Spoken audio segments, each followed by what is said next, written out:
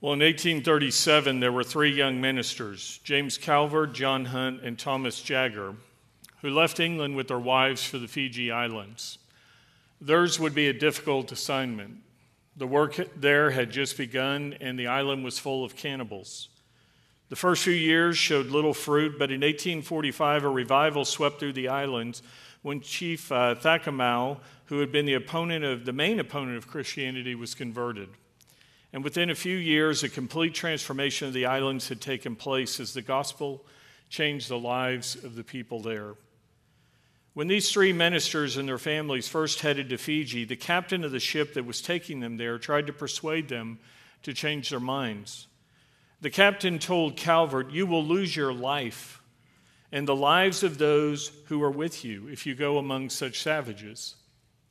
And Calvert replied to the captain, "We died before we came here."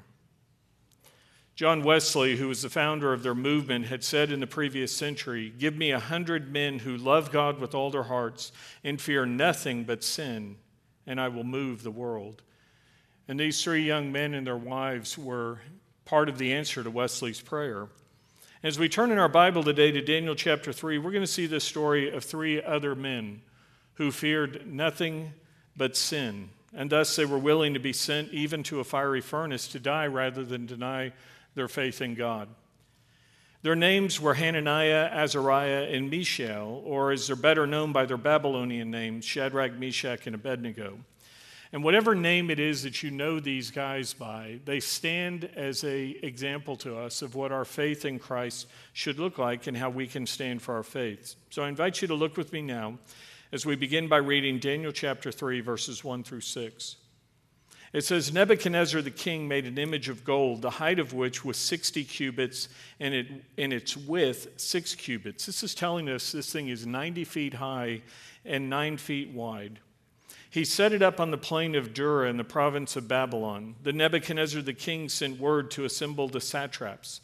These are the chief representatives of the king. Then the prefects, or the military commanders, and the governors, the counselors, the treasurers, the judges, the magistrates, and all the rulers of the provinces to come into the dedication of the image that Nebuchadnezzar the king had set up.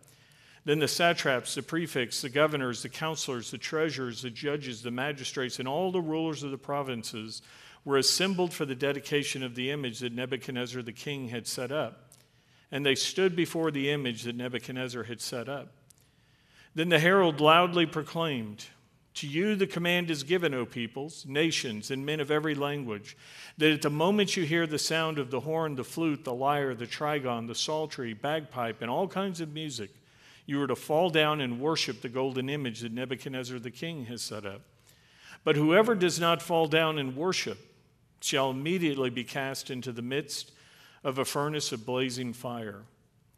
Now, you'll remember in Daniel chapter 2, we saw that God had given Nebuchadnezzar a vision of a statue, and Daniel had been given the interpretation, and he shared with Nebuchadnezzar, he said, "You, O king, are the head of gold," and it represented the kingdom of Babylon that he was over.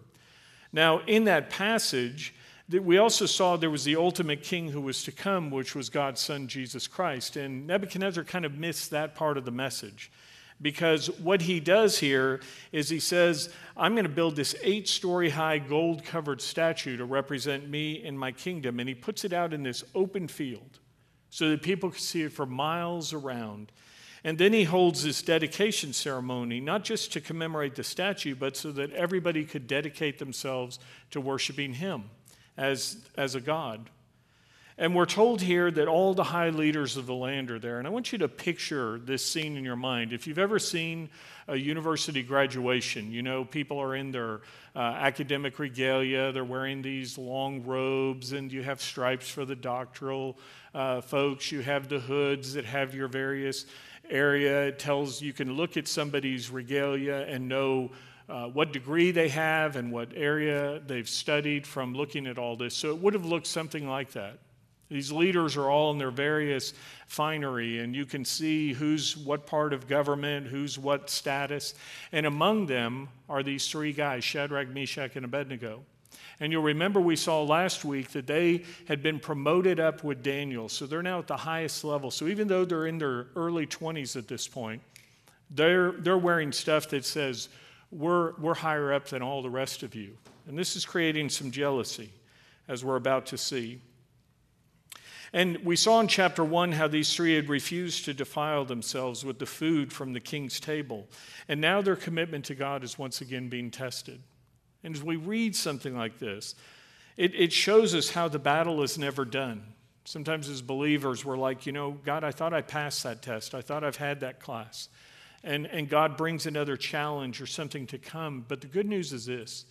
As we win a spiritual battle, it helps to strengthen and prepare us for the next and the next time that our faith is challenged.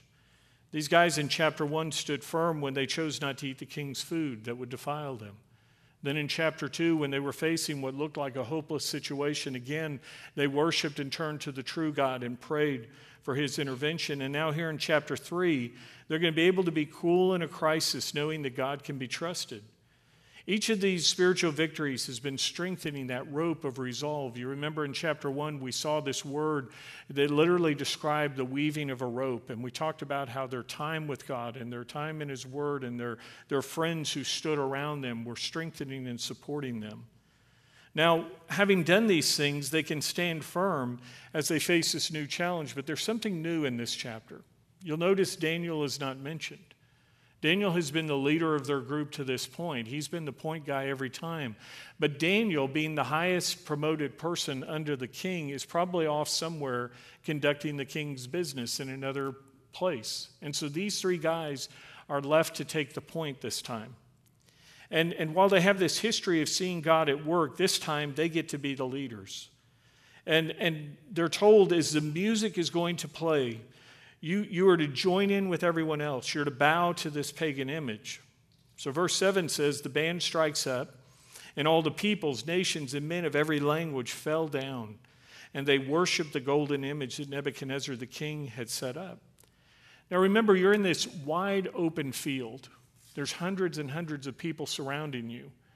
And as soon as the music strikes up, everybody falls face down except for these three. So they're sticking straight up.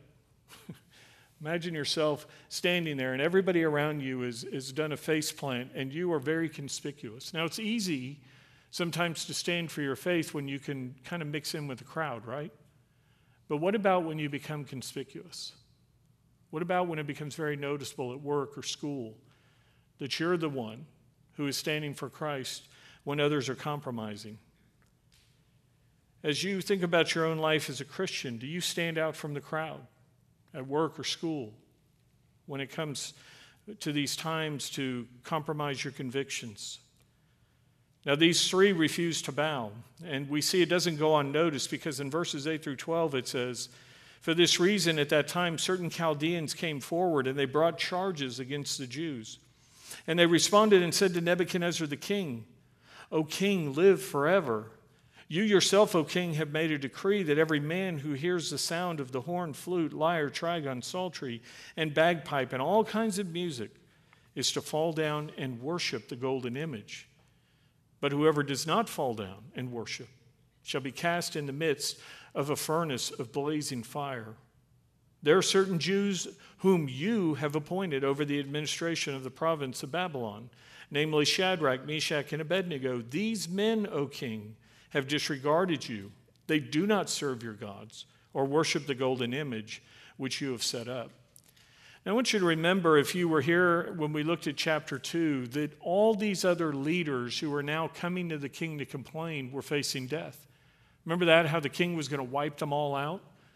But Daniel intervened, and these three guys prayed with Daniel that God would reveal the interpretation, and because of that, they're still alive. But now, having had their lives spared, their jealousy takes over, and they want these three taken out. When it says in verse 8 that they brought charges against them, this is a combination of two Aramaic words. One of the words means to bite in pieces, and the other one means to devour. It was used to describe malicious slander, and it's really a great picture of what that word means, isn't it? It's where jealousy begins to gnaw away at us, and we in turn respond by trying to destroy somebody else by picking them to pieces or trying to devour them. And so as these guys are consumed by their own envy, they try to inflame the king's anger.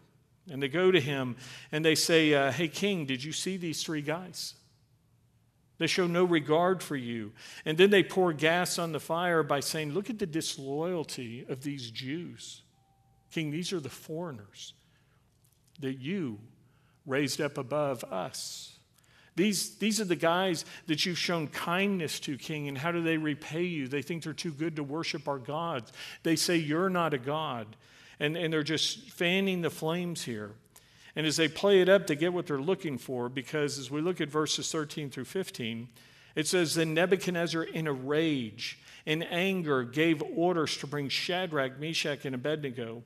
Then these three men were brought before the king, and Nebuchadnezzar responded and said to them, is it true, Shadrach, Meshach, and Abednego, that you do not serve my gods or worship the golden image that I have set up? Now if you are ready, meaning, of course, I know you will be, at the moment you hear the sound of, and he lists all these instruments, you are to fall down and worship the image that I've set up. Very well, he says. But if you will not worship, you will immediately be cast into the midst of a furnace of blazing fire. And what God is there who can deliver you out of my hands? You know, probably the only reason they don't go straight into the furnace, remember he's built this massive 8-story tall structure of a statue. They've fired bricks in the kiln. They've melted the gold. So he has this construction furnace set up right there. And this thing is still, going. And he says, if you don't do what I say, I'm going to throw you right into the fire. And the only reason he doesn't do it is because he probably recognizes these three as, you're the guys who told me what the whole dream meant that made me make this golden statue. And he doesn't want to lose them, but he can't lose face in front of everybody else. So he says, here's the deal. Your God can't help you here. It's one thing for him to tell me dreams, but I'm the guy right now that decides whether you live or die. So he says, we're going to play the Worship Me song again, and then I want to see you guys grab some grass as you fall on your face and you worship me. Now, as we're about to see, it's not these guys who are going to lose their life, but instead it's King Nebuchadnezzar who's going to lose face. Because what he's doing here is literally battling the God of heaven. And the scriptures tell us about other kings who thought they were greater than God. You've read the Old Testament stories, the accounts of Pharaoh, who said, I'm greater than Yahweh, Jehovah, the God of Israel. And he mocked Moses and said, your God is not greater than me or my gods. But after the plagues and pestilence that God sent, there was no doubt who was greater. And Pharaoh and his false gods were not able to keep the people. So Pharaoh let God's people, the Israelites, go in the Exodus. There's another king by the name of Sennacherib. He's from Assyria, and he thought he was greater than Yahweh. Sennacherib came and he laid siege to Jerusalem, which was the capital of Israel. And when King Hezekiah refuses to surrender, this king said in 2 Kings 18, verses 33 through 35, has any one of the gods of the nations delivered his land from the hand of the king of Assyria? Where are the gods of Hamath and Arpad?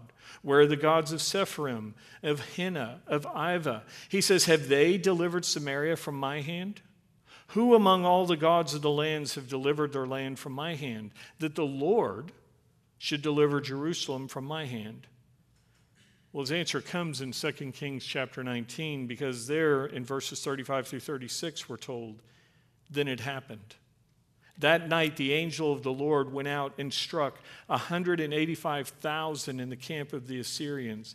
And when the men rose early in the morning, behold, all of them were dead. So Sennacherib, king of Assyria, departed and returned home, and he lived at Nineveh. Friends, that's not just in the scriptures. Archaeologists have uncovered actual documentation of these 185,000 soldiers being wiped out.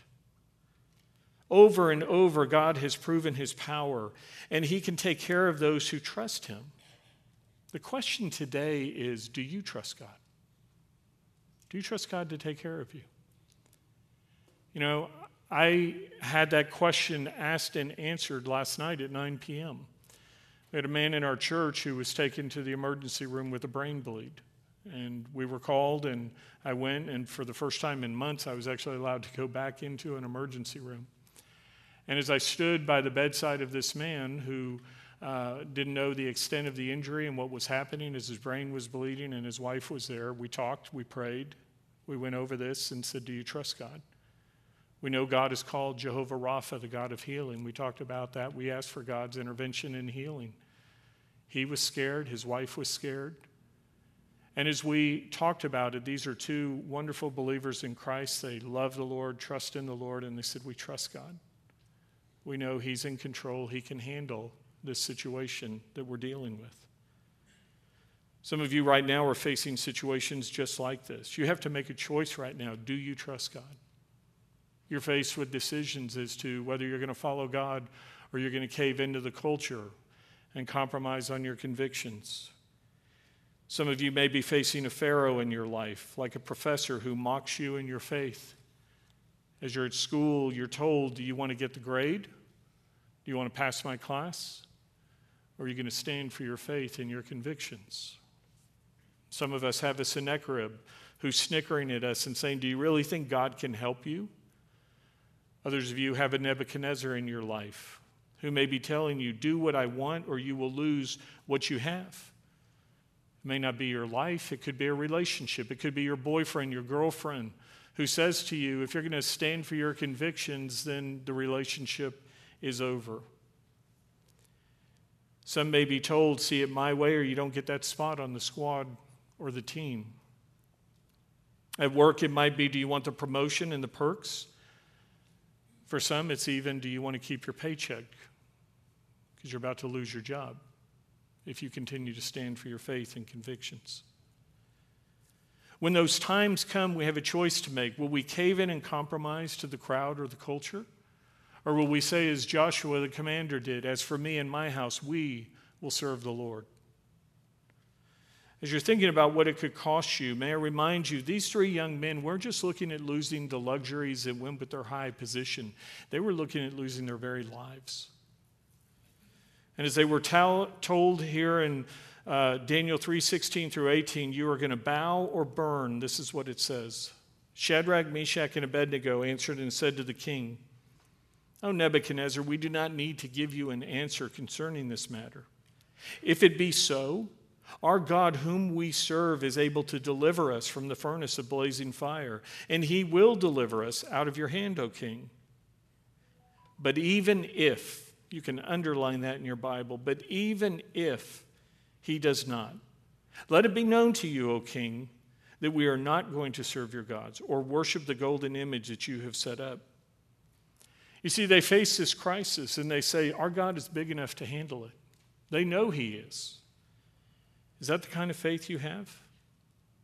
Now, before you answer too quickly and say, yeah, I have that faith. I know God's big. I know He can handle it. It goes deeper than just saying, I know God can handle it. It's the kind of faith that says, even if God doesn't do what I want, even if, I know God can handle it. I trust Him. Do you have an even if faith or do you have an only if faith? The difference between an even if and an only if faith says, I will worship God, trust Him, follow Him only if He does it my way. Only if He comes through for me. Only if He answers my prayers the way I'm praying. And even if faith says, I know God is in control, I know God can be trusted, even if He chooses not to do it how I'm asking, I still worship Him, I still trust Him. The Bible tells us in Ephesians 3:20 that God is able to do far more abundantly beyond all that we ask or think. Friends, we know God can heal, right? He's Jehovah Rapha. As I said to this family last night at 9 o'clock in the hospital, God can heal you. But whether He chooses to or not, we don't know. We're going to intercede and ask for His grace and mercy, His intervention in this situation. But what do we do when God doesn't heal us? What do we do when God doesn't heal our loved one who's dying of cancer or dealing with some other chronic condition? Do we say, well, I can't trust God anymore? Do we have an even if or an only if faith? We know God can provide, but what if God doesn't save our business? What if God doesn't pay the bills the way we asked Him to? What if God doesn't come through in the way we thought he should? Do we still trust him? Do we still believe in him? Is there a crisis of faith for you if God doesn't do what you want or the way you want? Or do you do as these three young men did and say, but even if he does not deliver us, let it be known to you, O king, that we are not going to serve your gods or worship the golden image that you have set up. And as Nebuchadnezzar hears this, verse 19 and following tells us, Nebuchadnezzar was filled with wrath, and his facial expression was altered toward Shadrach, Meshach, and Abednego. And he answered by giving orders to heat the furnace 7 times more than it was usually heated.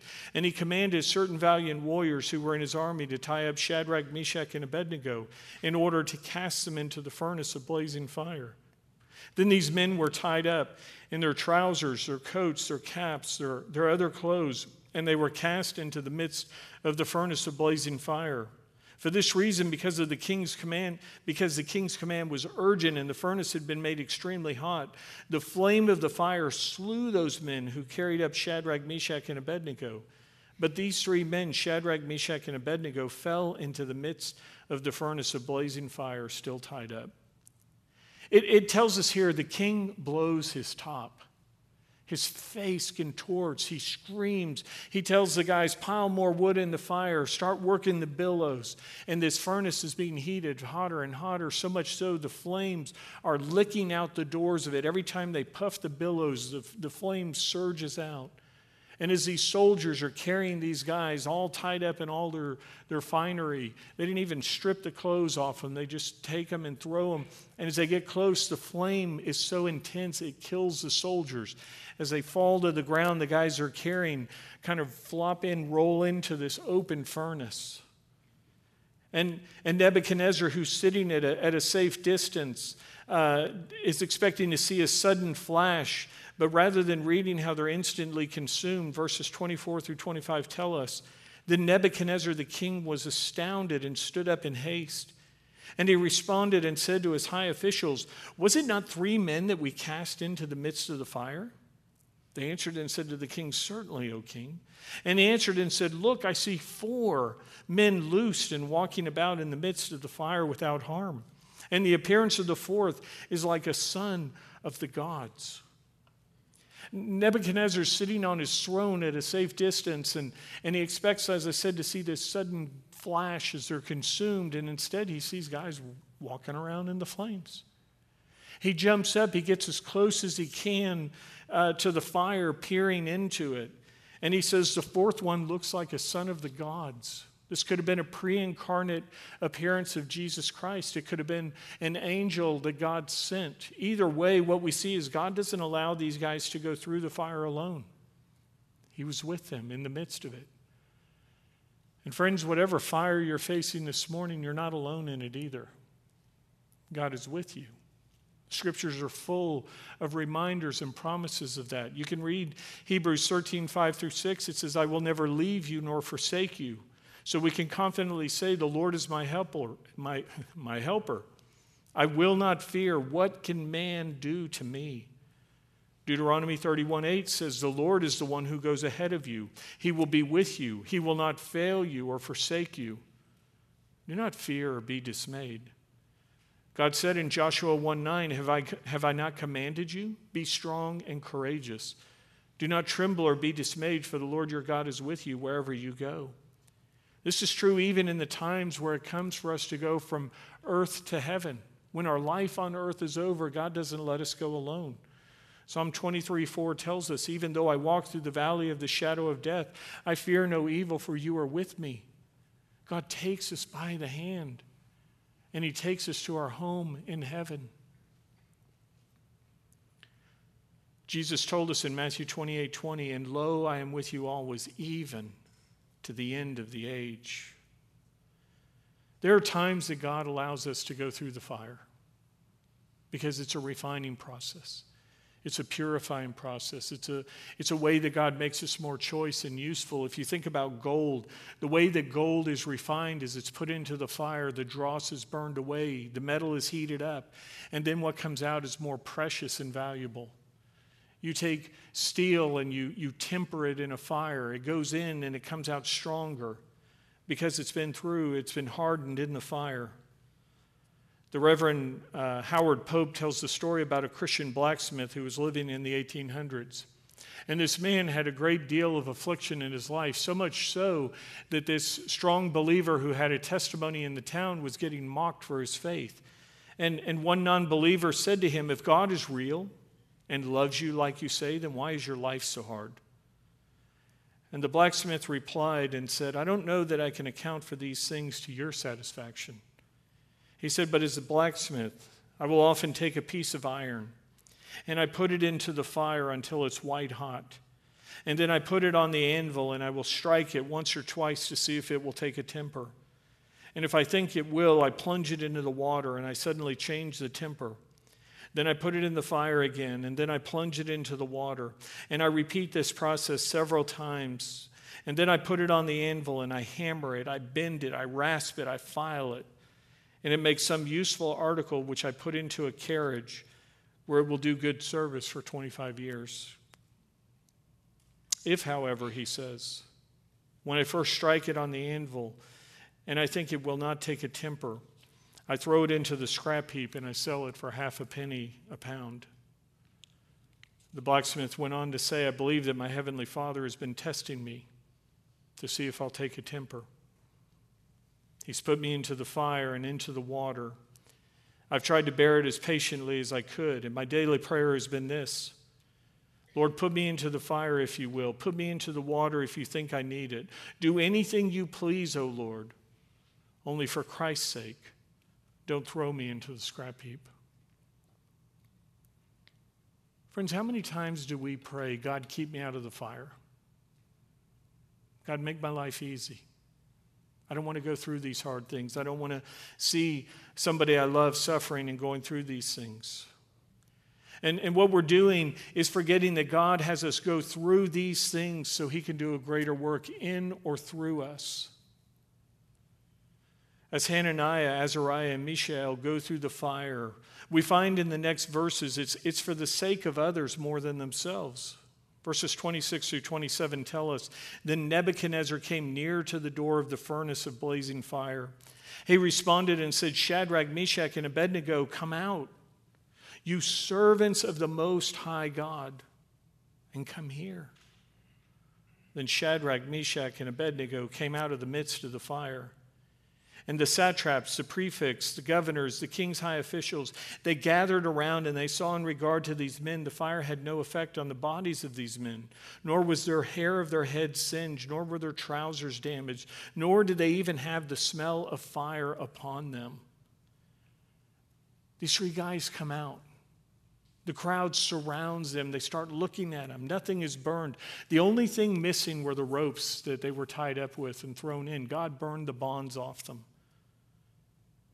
And as they come out, verses 28 through 30 tell us, Nebuchadnezzar responded and said, "Blessed be the God of Shadrach, Meshach, and Abednego, who has sent his angel and delivered his servants who put their trust in him, violating the king's command, and yielded up their bodies so as not to serve or worship any god except their own God. Therefore I make a decree that any people, nation, or tongue that speaks anything offensive against the God of Shadrach, Meshach, and Abednego shall be torn limb from limb and their houses reduced to a rubbish heap, inasmuch as there is no other God who is able to deliver in this way." Then the king caused Shadrach, Meshach, and Abednego to prosper in the province of Babylon. Do you remember how just a moment ago Nebuchadnezzar had arrogantly asked, "What God is there who can deliver you from my hand?" And now here he answers his own question, and he says, "Yahweh, Jehovah, the God of heaven, the one true God, can do these things."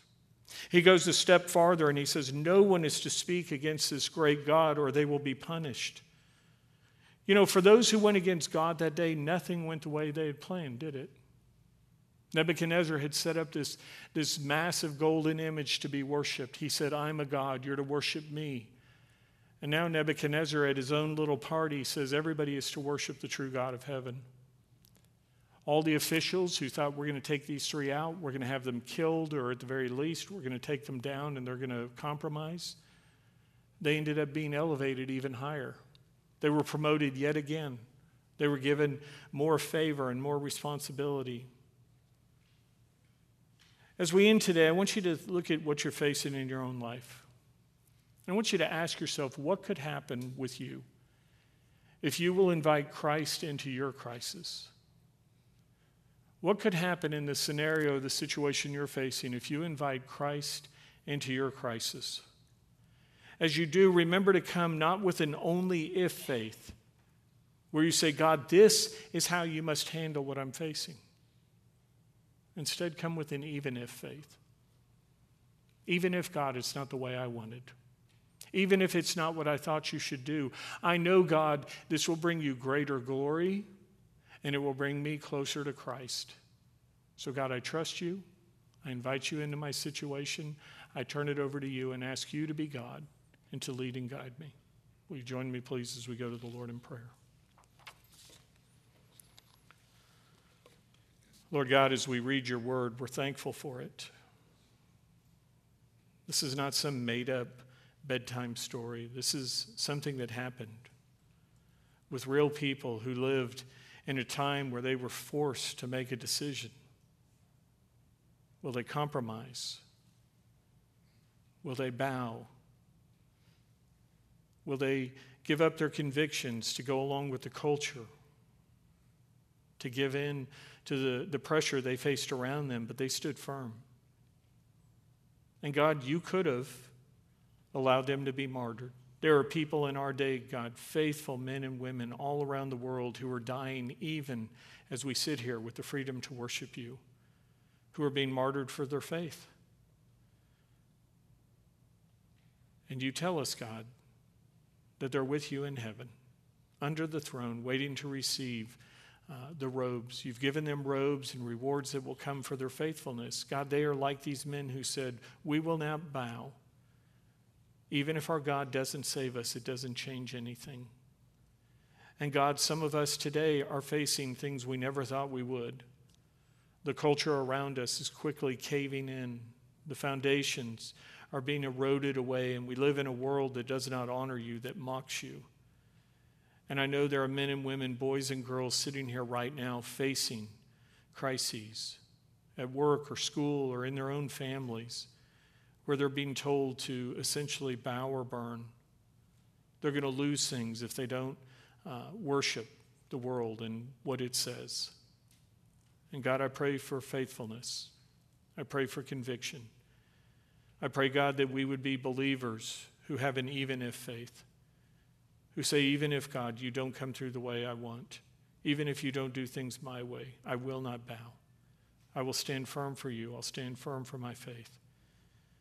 God, we know you can be trusted. We know that you're in control. And so we commit ourselves anew to you. We ask that you'd lead and guide us and use us for your glory in the places that you have us.